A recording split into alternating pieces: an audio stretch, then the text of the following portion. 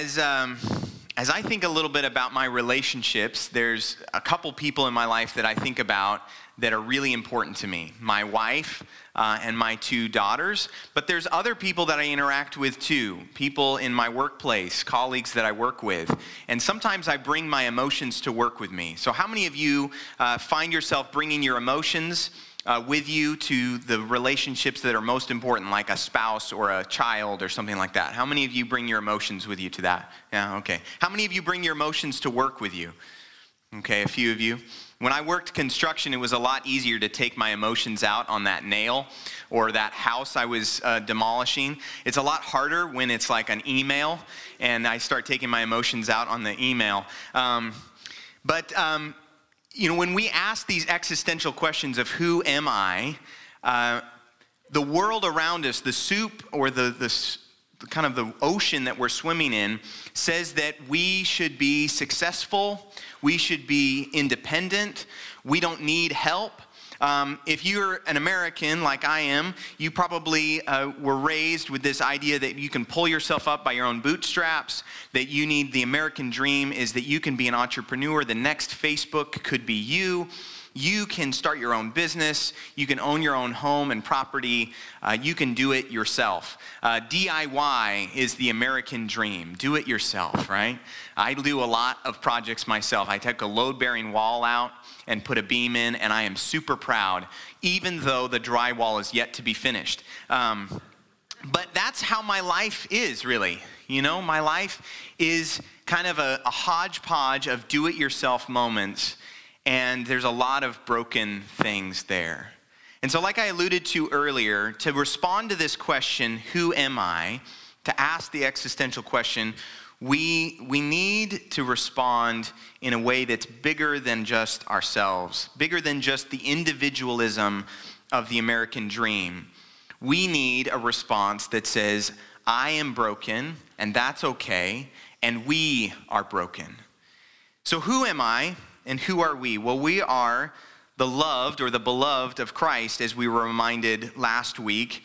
And so I want to kind of piggyback onto what Claire was reading from Ephesians last week. And there's a passage in Ephesians chapter 5 that says this: follow God's example, therefore, as dearly loved children, and walk in the way of love, just as Christ loved us and gave himself up for us as a fragrant offering and sacrifice to God. You know, if you're going to follow Christ's example of love, then you need to look at the cross and realize his broken body is his example. His being pierced for the transgressions of others is his example. He set the world right. He was the sign, the type on the lifted up by dying to set the world right. He fixes the brokenness of the world not by being unbroken, but by becoming broken. It's through his wounds that we are healed. And so that passage, this passage that we're going to read today from Isaiah 53, if you have it open in your Bibles, I encourage you to open up there to Isaiah 53. We're going to kind of look at this poem. But I think this is the poem that the gospel authors had in mind as they saw Jesus on the cross. They realized that Jesus didn't come perfectly, he came broken. He took on the brokenness of the world, and in his death, he set things right and pointed to a time where we would be healed ultimately. And sure, for you and me, it might seem easier to kind of approach our relationships with our spouses and our children by trying to kind of do things well and focus on our strengths. There's a lot of strength-based leadership stuff out there. It might be that in your work, you want to focus on the positives. What's going well and how can we build on that? That's important. But today, I want us to focus on our brokenness. I want us to name that, and in doing so, let the light of Christ shine through. It's my favorite song by the band Switchfoot. Goes like this. Your scars shine like dark stars. Yeah, your wounds are where the light shines through. So let's go there, to that place where we sing these broken prayers, where the light shines through. The wound is where the light shines through. Yeah, the wound is where the light shines through. Today, the light of Christ should shine through. When we say, I am broken, the light of Christ was broken on the cross, who was broken on the cross, he gets to shine through our brokenness. And if you're pretending to be perfect, then maybe you're in the wrong place. If you're not bringing your brokenness to work with you, then I think maybe you're missing a chance to point people like that bronze snake did, point people to the one who can save them. You can't save yourself, and you can't save your spouse, and you can't save your coworker, and you can't save your neighbor. You can only point them to Jesus, who does save them. And so we are broken, and hopefully, as we are broken, we point to a Christ who took on the brokenness of the world, and we point to a time when that brokenness will be made new when he comes again. So Isaiah 53, let's read this poem together. Who has believed our message, and to whom has the arm of the Lord been revealed? This servant, this person that the poem is talking about, grew up before him like a tender shoot, and like a root out of dry ground. He had no beauty or majesty to attract us to him, nothing in his appearance that we should desire him. He was despised and rejected by mankind. He was a man of suffering and familiar with pain. Like one from whom people hide their faces, he was despised, and we held him in low esteem. Surely he took on our pain, and he bore our suffering. Yet we considered him punished by God, stricken by him and afflicted. But he was pierced for our transgressions. He was crushed for our iniquities. The punishment that brought us peace was on him, and by his wounds we are healed. We all, like sheep, have gone astray. Each of us has turned to our own way, and the Lord has laid on him the iniquity of us all. He was oppressed and afflicted, yet he did not open his mouth. He was led like a lamb to the slaughter, and as a sheep before its shears is silent, so he did not open his mouth. By oppression and judgment he was taken away. Yet who of his generation protested? For he was cut off from the land of the living. For the transgression of my people he was punished. He was assigned a grave with the wicked and with the rich in his death, though he had done no violence, nor was any deceit in his mouth. Yet it was the Lord's will to crush him and cause him to suffer. And though the Lord makes his life an offering for sin, he will see his offspring and prolong his days, and the will of the Lord will prosper in his hand. After he has suffered, he will see the light of life and be satisfied. By his knowledge, my righteous servant will justify many. He will bear their iniquities. Therefore, I will give him my portion among the great, and he will divide the spoils with the strong, because he poured out his life unto death and was numbered with the transgressors. For he bore the sin of many and made intercession for the transgressors. This time that Isaiah was written is a time of exile. It's a little bit hard to know exactly. Some commentators seem to think that there's several voices writing in Isaiah, and one of them might be the actual man, Isaiah, who lived, and maybe this poem is about his life and how he was stricken and how he was a suffering servant. But there's also kind of a voice that seems to say this is the people of Israel in exile who are witnessing through their suffering in exile to the hope of God in the future, a community of suffering servants. Then there's the gospel writers who quickly point to Jesus as being the one who is the suffering servant. In Acts chapter 8, the gospel writer Luke, who's recording the book of Acts, talks about Philip, who's one of the early preachers of the gospel, walking on the desert road, and he hears a man in a chariot, an Ethiopian eunuch, reading this very passage in Isaiah. And he overhears him reading about being crushed for his transgressions, and he's asking a question. Philip gets in the chariot and begins to explain to the Ethiopian that this is about Jesus, the one who was crushed for our iniquities. That even though we are all like sheep who've gone astray, Jesus takes on our sins. And so I think it's right to think about how we as the church are also the community of broken and wounded people who witness and testify to that Messiah, the ultimate one who takes on our brokenness. In the exile, this time of profound spiritual searching, many voices from the prophets point to this new covenant in God that God is going to put on human hearts.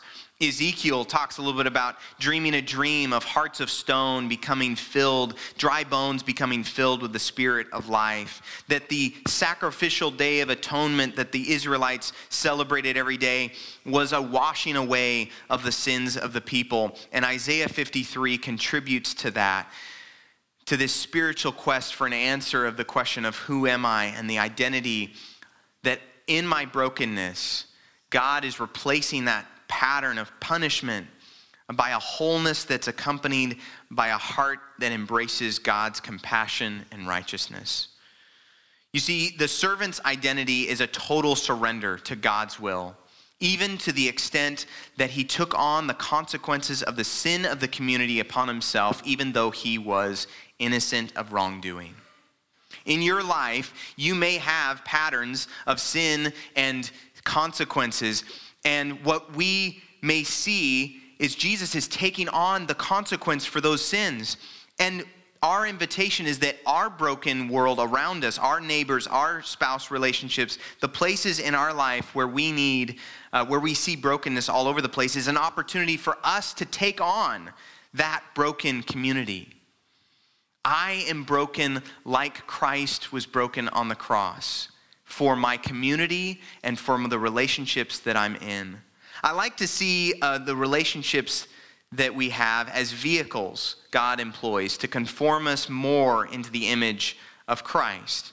So thinking a little bit about my wife and I, there's kind of this merging of two identities. There's Janelle, my wife, and me. And then there's this other thing that's like the us.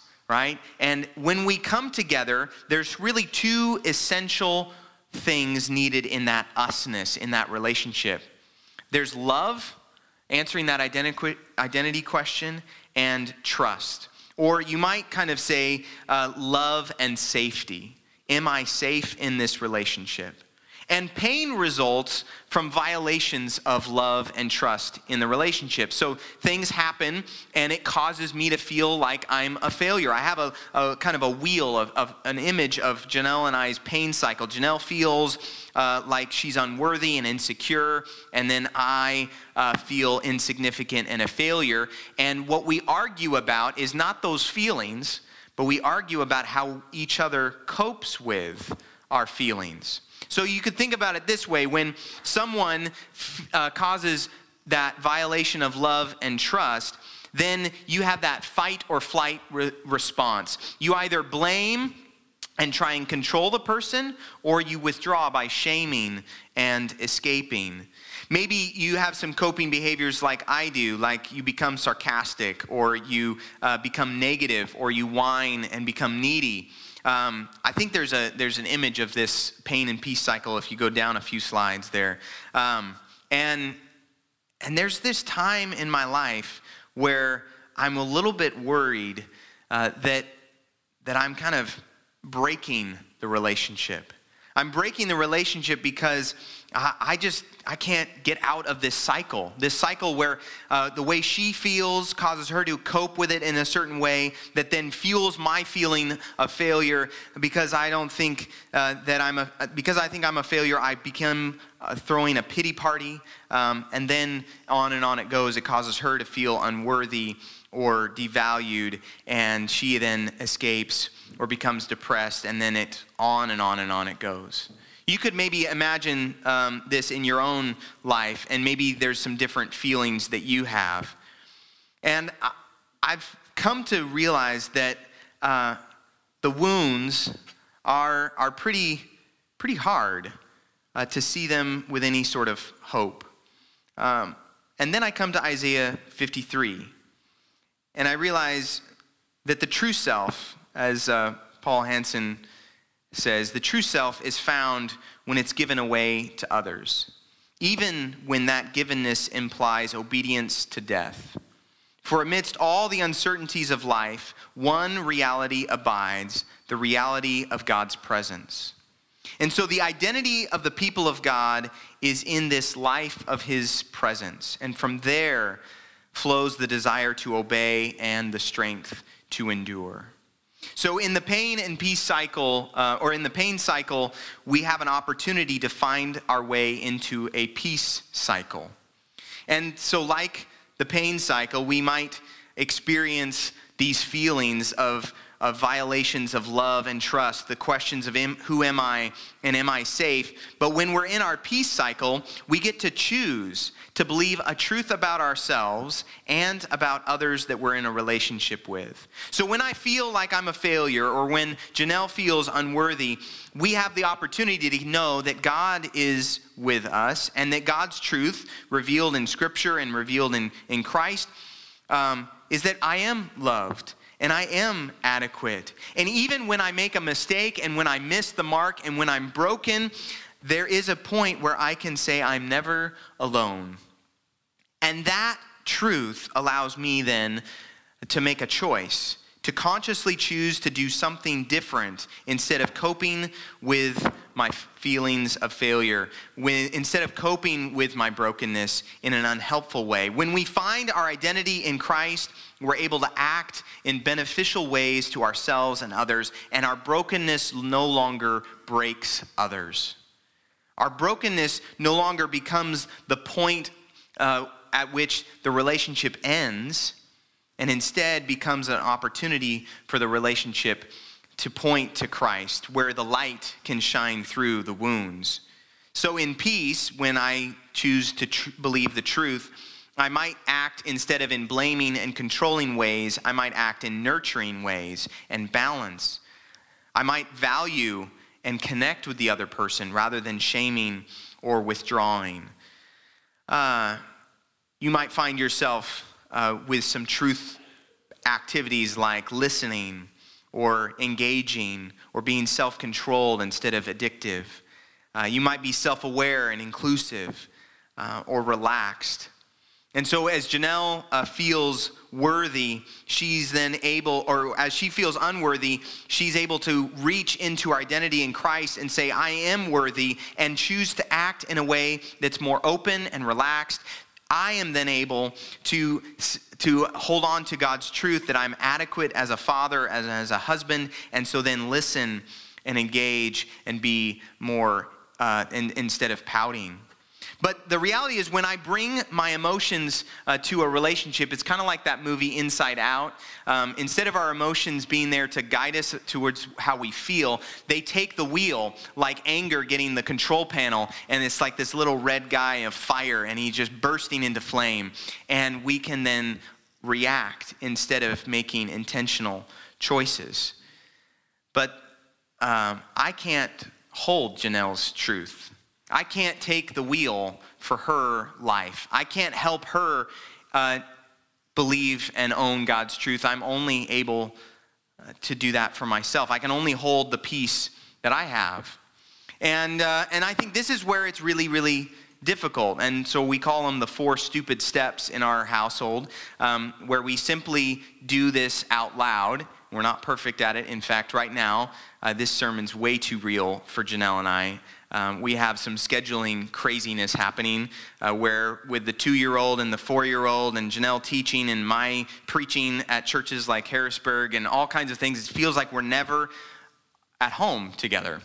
And I find myself having to remember the 4 stupid steps, and it is to say what you feel, to say what you normally do, to say the truth though, and then to say what you will do differently. So when I say what I feel like I'm a failure as a husband because we're just not communicating. Then I say what I normally do. Well, normally I would throw a pity party. It is really hard to throw a pity party once you've said it out loud that that's normally what you do. So then I say the truth. And the truth is that I'm doing an adequate job, and I can choose to do something differently. I can choose to set aside some time to listen. I can set aside some time to engage in conversation that's not about the things that I am so worried about. Instead of throwing a pity party and talking about all the ways that I'm failing and kind of rev it up and seek consolation that way, I can do what the prayer of St. Francis, this ancient prayer, which I think I have a slide of, says, Lord, make me an instrument of your peace. Where there is hatred, let me sow love. Where there is injury, pardon. Where there is doubt, faith. Where there is despair, hope. Where there is darkness, light. Where there is sadness, joy. O divine Master, grant that I may not so much seek to be consoled as to console, to be understood as to understand, to be loved as to love. For it is in giving that we receive, it is in pardoning that we are pardoned, and it is in dying that we are born to eternal life. Amen. What if the opportunity with your wounds and with your brokenness is for you to, through the light shining through, seek others even to death, to take on their brokenness, to take on the brokenness of our world, and so point people to Christ, who can ultimately set all things right. Instead of having our life look perfect on the outside, instead of saying, I'm handling the scheduling nightmare really well, I'm here to say, I am broken. Instead of saying and putting up a picture of my beautiful wife and 2 daughters and say, we've got it all figured out, instead, I'm here to say, I am broken. And in that brokenness, and in bringing some of the ways in which I have created pain, and in ways in which my heart feels like I'm a failure, I then get to name that. And hopefully through those wounds, even open wounds, the light of Christ might shine through. Because the identity of the people of God is found in the presence of God. And there we find the strength to endure even the brokenness. And so I love how Jesus teaches us to pray. Our Father, hallowed be your name. Your kingdom come, your will be done on earth as it is in heaven. And a new song that's come out that I really like says, on earth as it is in heaven, right here in my heart. But if we have not yet first learned through our brokenness how to pray, not my will, but yours be done, how can we actually live out God's kingdom on earth as it is in heaven? If we don't find in our brokenness the ability to say, God, I'm messing this up. And if we're not willing to name it, then all people are going to see is the kingdom of Lars or the kingdom of Harrisburg Christian Church. They're not going to see the kingdom of God. They're not going to see God's will because they're going to just see our successes or our kind of shiny looking life, our version of what the good life might look like in our minds. But instead, if our scars were to shine like dark stars and our wounds or where Christ's light was to shine through, then maybe we could sing these broken prayers, and it would be where the wound is where the light really does shine through. We as a community of people get a chance to be broken for the sake of the world, to bear and to be crushed. We can't fix all the big problems that are happening. We can't make it perfect. No human utopia is ever going to make things right. And so what if the church, what if Harrisburg Christian Church, what if Lars as dad of Ashlyn and Sloan, as husband of Janelle, as director of university relations at Bushnell, as not great intramural volleyball player on Monday nights, as whatever it looked like, as neighbor at River Road, what if those were times where I named my brokenness? I named the brokenness of my community. and I said what I normally do. Well, I cope in this way. Normally, I numb the pain. Normally, I overfunction. Normally, I rant and critique or become negative or whatever it is that we normally do to try and cover over the wounds. Instead, we announce to the world proudly, I am broken. This is the truth, that I am broken. And in Jesus, he takes that brokenness and makes something really, really beautiful. The wound is where the light shines through. And in my brokenness, I believe Christ can shine through better than in my successes. And so the truth is that I'm adequate. I might not be perfect, but I'm adequate. And I can choose to engage with my neighbors. I can choose not to send that angry email, but instead walk down the hallway and have a conversation. I can choose in my marriage, even when we're overscheduled and busy and have 2 small children that we love dearly but make us a little bit insane, I can choose to listen and set aside some of my wants. I can choose not to throw myself a pity party, but instead engage in some healthy fun where we go watch a volleyball game and talk about things that seem totally pointless, instead of having the existential conversation that Lars wants to have every day. What if instead we learn to pray the Lord's Prayer about God's kingdom, first by waking up every morning and praying, not my will, God, but yours be done. Because in the garden, Jesus didn't want to go to the cross. He didn't want to have his body broken. He prayed that if it was possible, the cup of suffering would pass. But he prayed, not my will, but yours be done. What if the suffering you're experiencing, the pain, the violations of love and trust, the experiences you have in your community where it just feels like the world is taking a nail to your hands and breaking your body, breaking your spirit, breaking your heart? What if those opportunities where you got to name those things and name what you normally would do to cope with that, and instead name God's truth, you might actually be a walking example of the peace of Christ shining into a world of chaos. And it is through that brokenness, through the brokenness of our world, the brokenness of your life, the brokenness of our life and our community, we might point to the one who can heal it all, the healer of souls. And so that's my prayer today, that you would answer the question, who am I? Well, I am broken. So I want us to say that together today. Let's do it first. Who am I? I am broken. And then we'll do it together, which as we are. So who am I? Who are we? We are broken. Yeah, we are broken. And that's a good thing. That's a good thing. It's because it's where the light is going to shine through. Let's pray. God, we might be broken today in a myriad of ways. Maybe we're physically broken and our wounds are physical. Maybe we need healing and we are praying and seeking you, God. And maybe through those wounds, those physical wounds, we get to shine your light and point to a time in heaven where we no disease or ailment of the body is going to overcome our spirits anymore. Maybe, God, we're broken relationally, and maybe you are in those relationships. I pray for me and Janelle as we navigate this time. God, heal our brokenness. God, I pray for our world. Maybe there's some brokenness here in Harrisburg that I'm not super familiar with, and you are in that. May this church be a light shining through the wounds.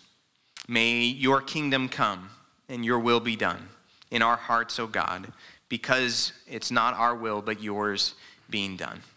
Help us in our brokenness to name it, to share it with others, and God, help that to be a light to your ultimate healer. Thank you for the broken body of Christ. We pray this in our Savior's name, Jesus the Christ. Amen.